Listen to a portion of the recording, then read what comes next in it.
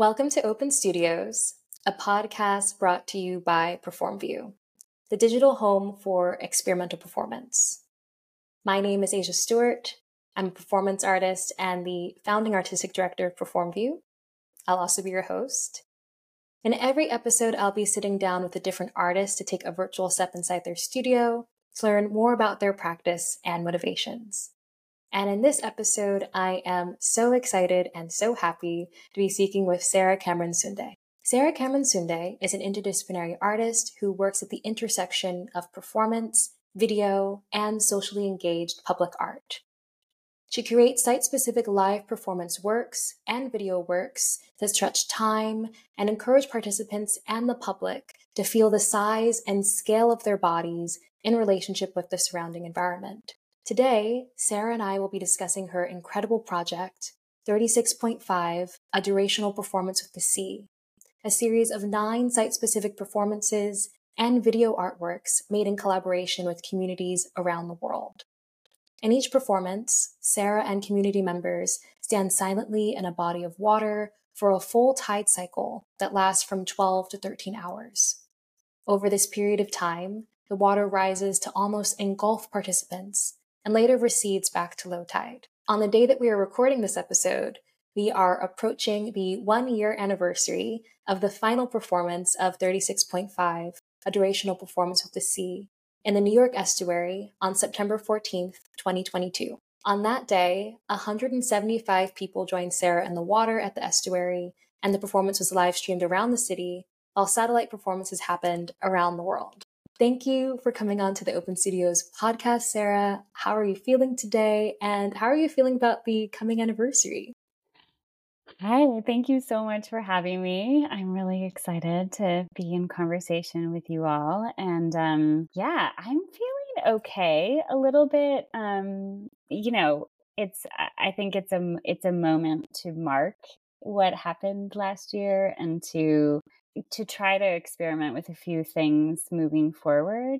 I'm probably leaving a few too many things to the last minute, but it's kind of like a low key, it's a low key event. So I've been texting with my collaborators around the world today, being like, "Hey, you're gonna show up? Are you gonna stand in some water with me, or meet me in the water?" In that way. So I don't know. Like it's very last year's event was so big, and so I've been recovering from that all year, and then this just feels like what I'm doing on Thursday. We're gathering at the Cove with some of the key folks from who participated last year, but it's open to anyone who wants to come by, and I'll do a couple mini stands for about an hour or so, each one of them happening during an hour and 10 minutes, when last year I was with my teams in Netherlands, Bangladesh, Brazil, Kenya, Aotearoa, New Zealand, all 5 international locations. It's the hour and 10 minutes when we were all standing together in the water. And that was, for me, probably, it was one of the most powerful, well, if not the most powerful moment or hour and 10 minutes of the performance, was just knowing that we were all there together. So trying to reenact that, remember that, hold it in my body in some way. Yeah, it's kind of a weird place to be, because, the series is done, but then I'm still trying to figure out how it lives on. It's all a little bit of an experiment. Yeah, well, especially because you have so many different forms of video documentation of the various iterations of 36.5. I just think, because that was my entry into this project, was seeing some of the video works online and being so moved by watching collective of people come together to stand so stoically looking out into the horizon. The way that the work is really built in collaboration with the water, with the environment. Yeah. It's great that there are these different sort of reverberations or afterlives of the original activation. Yeah, I mean, it's so interesting to think about actually in relationship to performance, because I created the works to be these two. I always thought of it as creating 2 autonomous works of art on the same day. Like, one was the participatory performance, which is experienced by the people who are live and present and standing in the water. And then the other is this video artwork that will have this incredibly long life. And I have always felt like all the people that I met you after I did this performance, the last one. And this whole year I've been like, oh, I wish I could invite you to the performance, because I know that the live thing is like the real deal, it's and there's the duration of it is what's important. And I've thought, oh man, there's people I'm going to meet in my life and they're never going to get to experience this. Or I've been sad for that, but then I've let go of it. I've started to think the new thing that's happening for me is that I've been thinking about how does the work live beyond my body, because I know I'm done with those.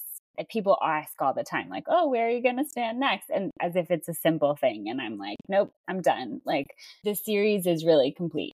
But there's so many people who find resonance with it. And I've tried this a couple times. I've had a couple people who, have wanted to experience it somehow. So I've given them instructions on what to do and given them my simple prompts, and told them to go out there and do it on their own at a certain time of day and then report back to me. And I've had some pretty profound responses to that. And nobody's standing for the whole tidal cycle, but they're doing it for a couple hours or, an hour or so, and are having some real profound moments with that. So then part of me is like, oh, well, it's okay to let it grow into this other place. And even if someone's doing it on their own, if they know that they're participating in this project as a whole, you can still feel that collective experience, even if it's not at the same moment in time that we all stood in the water, I think that's really exciting, because the work then becomes this ongoing event. This that's not marked or linked to any specific time or place. It can just continue. And what you're allowing people to do is to enter this work through almost by acquiring this type of felt knowledge, by giving the instructions and giving almost a score, giving the tools where you can go out to your local body of water and enter the water and stand for, any period of time that you feel comfortable to do so. And by feeling the water and interacting with the water in that way, they are accessing this wider pool of knowledge, or of there's something very sensorial and tactile about that. Mm-hmm. And I remember when you described one of your first experiences of going to stand in the water by yourself, I think this was probably when you were up in Maine many years ago, and you said that you felt like you felt connected to more people, you felt connected to other parts of the world just by standing in the water. So yeah, I think it's really cool that other people can get access to that, or gain entry into the work that in a way that is really personal for them by doing it themselves. Yeah, that's true. Thank you for bringing that up, actually, because that's interesting in terms of thinking about. I'm sort of on the fence about how detailed to be with the instructions or the score, because there's things that I have learned that I sort of want to share, but then there's another. It's more like, oh, how do I just get it so that they feel it? Yeah, you kind of can't help but feel something if you stand in water. It's a strange thing. It's just something that we don't usually do. People are usually swimming or playing in water, but standing in water for a long period of time is something that doesn't really happen, and long enough to feel a shift. So my entire goal in making this work has been, how do I invite people into this experience with me? Because it is profound. I want to go back to the beginning, to a time before you had even conceptualized the project that would become 36.5, a durational performance of the sea. So Hurricane Sandy hit New York City and the eastern seaboard in October 2012, causing unprecedented levels of damage and destruction. And I remember at the time when Hurricane Sandy hit, I was in high school on Long Island, and a lot of my friends actually had their homes swept away. My high school was turned into a shelter for a week, and really life kind of came to a standstill in the days and weeks after landfall. And it was after Hurricane Sandy hit New York that you realized that the city could disappear within your lifetime. And in the storm's wake, you had physical evidence of how vulnerable our cities and towns are to sea level rise and extreme weather. It's been a long time since Hurricane Sandy hit, but Can you remember how you felt in the aftermath of the hurricane and how you felt moved to use art to respond to the disaster? I remember it pretty well because there are these like kind of pivotal moments that shifted my own perspective. My husband is actually a water engineer. I don't always tell this story, but he's a water engineer. And he had said to me before, he's from the Netherlands, and he had said to me before, like a few years before Hurricane Sandy, we weren't married at the time. He said, you know, New York is really vulnerable to the water, right? And I was like, whatever, you know, we're invincible. I really did not pay much attention to what he was saying because I just have always thought of New York as being so powerful. And then Hurricane Sandy happened and I witnessed it and I understood what he was talking about. The water really is all powerful. So that became this moment of understanding and seeing the problem. Like I didn't see it before then. At the time, I had been working on this other project about survival as an artist. And I kept on imagining this little artist running around the city, trying to make ends meet. And the city is just sinking beneath her feet. I was trying to work that into this other piece I was making with my collaborators. And so I was working on that idea and I kept on thinking about this metaphor. I was like, there's a parallel here between the struggle to survive as an artist or any individual really on a daily basis, and then the struggle for humanity to survive in the face of the climate crisis and what's happening and sea level rise and extreme weather events. And it really was this sea level rise that I was really kind of marinating on and thinking about that in terms of time. And yeah, and I just kept, it really took, it was 9 months, you know, of thinking and working on the idea. I knew when I sort of had this aha moment in Maine and realized that the tides could be a metaphor, I was like, oh, that's it. I live for those moments where you're searching, and then you land on it and you know that's what you have to do, you know? It's interesting how that was such a different time, you know? We have come a long way in terms of the climate crisis. People have taken it in a really different way. I used to see people in 2013 and 14 in the beginning, I would see people's eyes glaze over if I said the words, you know, sea level rise or climate change. So I took that out of my language actually. And now,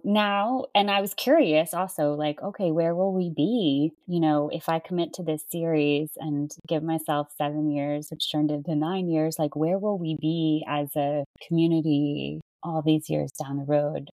Will we be in a better place? It's questionable, but at least there's more people paying attention now, you know? Well, I think it's so much harder to deny the reality that our world is changing, our planet's changing, and that, you know, climate crisis is real. Yeah. When you first began 36.5, there are people who would have said that the climate crisis, climate change is abstract, it's distant, it's out of reach, it's not in any way coming close to or threatening their bodies, which really wasn't true at that time, and certainly is not true now. And the reality of our changing world, our changing environment, our changing planet is something that we're really forced to reckon with and confront with on a regular basis, no matter where we live now. It's a conversation I think it's happening in many more spaces, in many more ways now than perhaps it was when he first began. Yeah, definitely. It's still challenging. I still think it's pretty abstract for a lot of people, but it's definitely more on the forefront. And the number of people who are caring and thinking about it is hugely changed. And I think that's sometimes I talk about the project as that like what I am trying to do is make the abstract concrete for people. Like that's what giving the experience of standing in the water is about, is how do we feel the shift, the change on our bodies? Because we can talk about it intellectually till we're blue in the face, but if we don't feel it in our bodies, how are we going to actually make a change, you know? What have you learned from the water, or what have you felt or learned or realized? Yeah, I mean, it's so interesting, right? Because it's so simple and it's so complex. I have learned to have a deep respect for the water, and to think of water as a being rather than as a resource or an object. I mean, it comes from both the experience of standing in the water and then also the experience that I've had with many of my collaborators around the world who have indigenous wisdom that they've grown up with, and they understand water and their shoreline and what's happening, and really have taught me our ocean is alive and must be cared for and respected, and that we have a responsibility to reciprocate everything that water gives to us, that the ocean gives to us. Also, just this idea that it's everywhere. It's it's the phrase water is life, that is so real. And, the impulse that the project began with of how do we reconfigure, rejigger our relationship with water? Because in New York, we weren't paying attention, probably a lot of us need to rejigger our relationship and understand that we are surrounded by water and we are not, as humans, the most powerful thing. And how do we have reverence and respect? I can just imagine how humbling it would be to stand alone or even joined by others, but to just look out at the vastness of the water. I definitely want to try to come on Thursday. Okay, good. Yes, I want you to come and stand with me for a little bit. You'll get it. I feel like you'll get it. Yeah, well, that's the thing that you mentioned this, like when I was in Maine and that first time, it was, I think, we know intellectually that we're all connected through the water, but then you feel it in your body in a really different way if you're still in the water for an extended period of time. It's powerful. It's powerful to realize how connected we are all from an embodied perspective, not just in our brains, And I feel like there's this beautiful message of survival or endurance. When I have looked at videos of the performance and you see the tide come in and you see the water rise, but eventually time goes by and the water does recede and all of the participants emerge. The cycle is important, I think. I had some people who said to me, well, why don't you just get out when it goes high? Because isn't that the climax, or isn't that your point? And I'm like, no, because it's about how do we stay humble and get through something. To me, it wouldn't work to not go through a full cycle, and that the reveal of the body after having lived through this immensity is really important. There's like a little bit of hope there. You emerge changed when you leave the water. Yeah. In every way. Yeah. So I know that you've performed and been involved in so many different iterations of 36.5 around the world, in the Netherlands, Bangladesh, Brazil, Kenya, New Zealand, Mexico, San Francisco, and of course, New York. It's occurred in so many different places. I'm just curious, how did you begin the process of forming connections with community members who lived, in so many places around the world? And what did that process look like of building and performing 36.5 with them? Yeah. Well, each work has its own long story of how it came to be. So I can tell you, if you want to name a place, I can tell you the story of that one. Maybe Brazil. Brazil, great. Yeah. So it all began every time it was like, oh, I had an idea that, okay, I have to go somewhere in the world, I was trying to do it once on each continent or in a body of water off of each continent. So Brazil was a place that I had thought about because I had worked, I had actually directed the US premiere of a play by Nelson Rodriguez in 2006 or 2005 I had learned a lot about Brazil, so was very interested, never had been there. But I talked to a couple people hooked it always about connections. Like, who do I know that could get me to somewhere where I could actually get an invitation to come? Because as an American artist, I don't ever want to just show up somewhere. But it feels really important to make the connections and slowly build those relationships and then figure out how to make it happen. And then in Brazil, it was through a colleague who connected me with a friend who connected me with a friend. I met this artist, Bel Borba, who is a street artist in Salvador. And we got on the phone and he was like, you must come here. You must meet Yemenja. And he was just very enthusiastic and really, he's like, I can introduce you to everybody. And so Belle was really the first person who convinced me that I should go to Brazil. So this was the one time where I went down to do a research trip before I did the work. But it was only a couple months before. So I went down in late January and early February. It was important to show up in order to make something happen. So I went down for the celebration of Yemenja, which is in early February. Because I was going there, I met Adriana, she was the chief officer of resilience for the city of Salvador through another connection of mine from the Netherlands. And I met Clara Dominguez, who became my dear core collaborator through an artist who I knew in New York, who was Brazilian.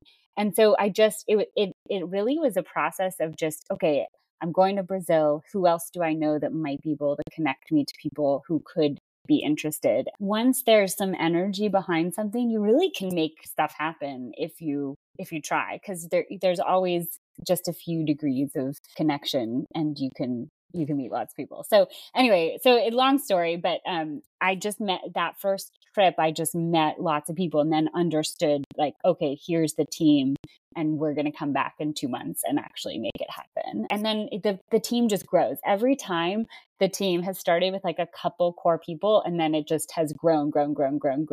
It's like, it's a metaphor for the rhizomatic nature of the project as well. I remember how we had to take taxis or Ubers there a lot because of the safety factor. But Clara would get in the Uber to go from the shore where we were to where we were staying. And she would just start telling everybody about the project. And that was one of my favorite things, was realizing also how, part of me was really sad. I did a little Portuguese on Duolingo, but I really couldn't speak the language. And sometimes that would make me sad. Like, I don't understand what everyone's saying. But then another part of me thought that this was actually great because it meant that my collaborators took ownership of the work and they were in control of what the story was to their community, which is really important, that it wasn't just me doing this thing. It was us. We were all doing it together. That was really powerful and really important. So the thing was always finding the people who really wanted to invest in it and do it with me. And then once that happened, it wasn't easy ever, but it was possible. I always had faith we could make it happen. It's astonishing to think about all of the ways that this project has extends beyond and from you and just it's just so wonderful also to look at the different iterations of 36.5 that have occurred around the world and how in every location there's a different way that others are sort of entering into the space, into the water, and the different creative works that have happened alongside it, the music and the meditations and the ceremony. It's facilitated these different types of gatherings that have occurred in so many places. That's really special. Yeah, it's interesting how each work was a work in itself. It wasn't just go there and do it again, right? Because it is so site specific. And so, for example, in Brazil, the team I was working with, there was a lot of that initial impulse that I had actually about the struggle to survive on a daily basis. That was real for a lot of the people that I was working with down there. The poetry group, Preta Rua, that I still am in contact with, they made it very clear to me that, there was a lot at stake for them every single day. So we really looked at that, and the poetry that they performed to mark the passing of each hour, they became the human clock, or they performed the human clock interventions. That became about that resilience. How do we survive on a daily basis and also think about this planet? When I think about each different work, and this is not always you can't always see it in the video works, which is part of why I'm trying to, my collaborator, Yuna Chowdhury, and I are trying to write a book, because there's so many more stories that are kind of just living in my body that are, or in the memories of myself and my collaborators, but I'm trying to record it before I forget. There's so many deep, complex moments that I don't want to lose, you know? I think it's so necessary to almost find a way to transform or record, 9 or 10 years of your life and of all these different interventions, and to have that be recorded as this history. I think so. I mean, I don't always enjoy writing, so I need a reason. I need someone to tell me I have to do it in order to do it. But I think it's in also the archive and the gathering of materials and stuff. So I have to just think of it as part of the fun, creative project. And it is interesting. What something you said earlier made me think about how, so much of the project is communication and the connections and the building. It's building slowly towards this kind of epic moment or day, and that is, I mean, there's so much. I have a lot of archival materials. I can only imagine. It's just overwhelming. So you said in a recent talk at the World Economic Forum meeting of new champions in China that 36.5, a durational performance with the sea, almost functions as a rehearsal for the coming discomforts that humans will experience as the water continues to rise. How do you think we'll learn to live beside the water as our planet continues to change?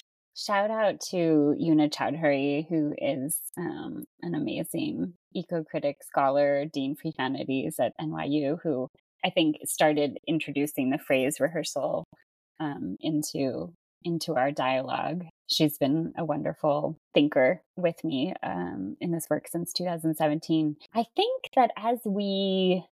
we just have to figure out how to adapt. And the first step towards adaptation really is coming to understand and respect the water in a different way than we do now as a society as a whole. I think a lot of individuals have deep respect for the water and deep understanding, but it's how do we get that into those systems that are oppressing us all in so many ways? That's why I'm interested in policy shift and how artists can be at the table, even though it's sort of tedious when people are just talking policy. I really can't handle it, but but I really love it when you can see someone who works in a different field connect to the work from an artistic lens. I think we just as artists, we have to keep doing work. We need all of us making work that has that respect for place. I think that's what's been so profound for me about working with the folks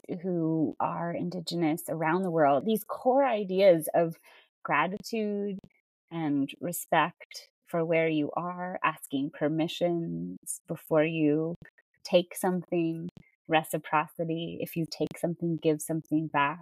I think if we can breathe into those ideas, then we might have a chance, at reimagining our society and just like recognize. I think so many in this capitalistic world we live in, so many people think, oh, well, we can't, how are we going to get out of this? How can we change the systems? And we just have to change the systems. And there's great examples. We just have to look to our Indigenous leaders all over who have the resilience and the mindset that is so needed, finding creative ways to live with the water and listening to that wisdom of respecting and gratitude and reciprocity. It's very simple and yet very complex, but I think that's the key. I really do. We touched on hope a little bit earlier, but what gives you hope in the midst of the climate crisis that we're all living through? What gives you hope to continue the work that you're doing and to continue sharing 36.5 in so many different ways with people? I think what keeps me going is people's responses. I'm a sucker for an audience, I guess. I never intended to actually perform this work. I was a director before I did this, and I had made a lot of abstract work that, some people really loved and some people didn't get at all. And so there's something for me about with this work. It's been really, just seeing how it keeps growing and people keep bringing new ideas to it, and it's open enough that it kind of can keep resonating in that way for people. That gives me hope. Like having the responses continue and getting that feedback feels important to me. Well, I am so grateful to have been able to, I don't know, come into the work, many, many years later, but still, okay. I found it all so very moving, and I'm very excited to stand in the water myself Yay! in a few days. And I guess in closing, I wanted to ask you if there's anything else. There's a whole book worth of things probably to share about 36.5, but if there's anything else you'd like to leave us with as we close this conversation, and also just to let audiences know where they can learn more about you and your work, and also 36.5, Durational Performance of the Sea. I studied theater at UCLA, but I was mostly a director for the first 10 years of my career, and then kind of moved towards visual art performance, or thinking about that performance from a visual art perspective, but initially as a director and creator of large scale works. And then it's only because I had to do this performance that I became a performance artist. And I still feel kind of funny about that title, because I don't necessarily know if I'll ever do other performance work that is my body. I probably will. I have a couple of things in the works. But the thing that I realized, and this was actually with a couple other artists who were on Perform View, Veronica and Goodwin and Reagan and Marilyn Ansom, who's amazing. We were all at the symposium, and I realized that the important thing for me about performance is that I'm trying to decenter the human experience, even though of course we're always going to recognize our humanity through it. But the images that I'm creating are about the rest of the environment. It's about, in 36.5, it's about the water and how little we are really in the scale of things. And so that is an interesting, I think I'm just excited about that realization, because I feel like it gives me a way to talk about performance that is different, or like I have a little bit of a mission with that in a different perspective. Does that make sense? Yeah. No, Yeah. that absolutely does. And we're decentering the human experience. Yeah. Yeah. And, that idea that a performance can be any series of actions of any scale or type, and that there are these interventions that can occur. And then, yes, the project website is 36pt5.org if anyone wants to check it out. My other regular artist website is sarahcameronsunde.com. I have a big plan for a big exhibition that I need to convince someone to produce for me with, the 6 durational video works in a 2-channel each. So a huge 12-channel video installation is what I'm planning on for the future. And then working on this book, like I mentioned. And then I'm now also finally, after this year of recovery, kind of returning to a couple of my older projects and finding new chapters for them and starting a few new things too. So there's lots going on. It's a busy time. And I'm really excited to be on this platform. It's amazing what you guys have created, and really exciting. It's such a great space. So thank you. Thank you. And we're excited to be navigating this adventure with you. And I'm very, very excited to see all of the coming projects that you've hinted at. Thank you so much for joining us today, Sarah. And I hope that everyone's listening will take this as an invitation to go stand in a body of water near them sometime soon. Yes. Amazing. And if you want specific instructions, check out. Yeah, I'll probably be posting some stuff on social media, but you can always reach out to me as well. I'm working on that. So yes, anyone who's listening, get in touch. Thank you. Amazing. Thank you. This episode of Open Studios was produced by me, Asia Stewart. If you are interested in watching incredible performance work, I highly recommend that you check out PerformView. Head to www.performview.com.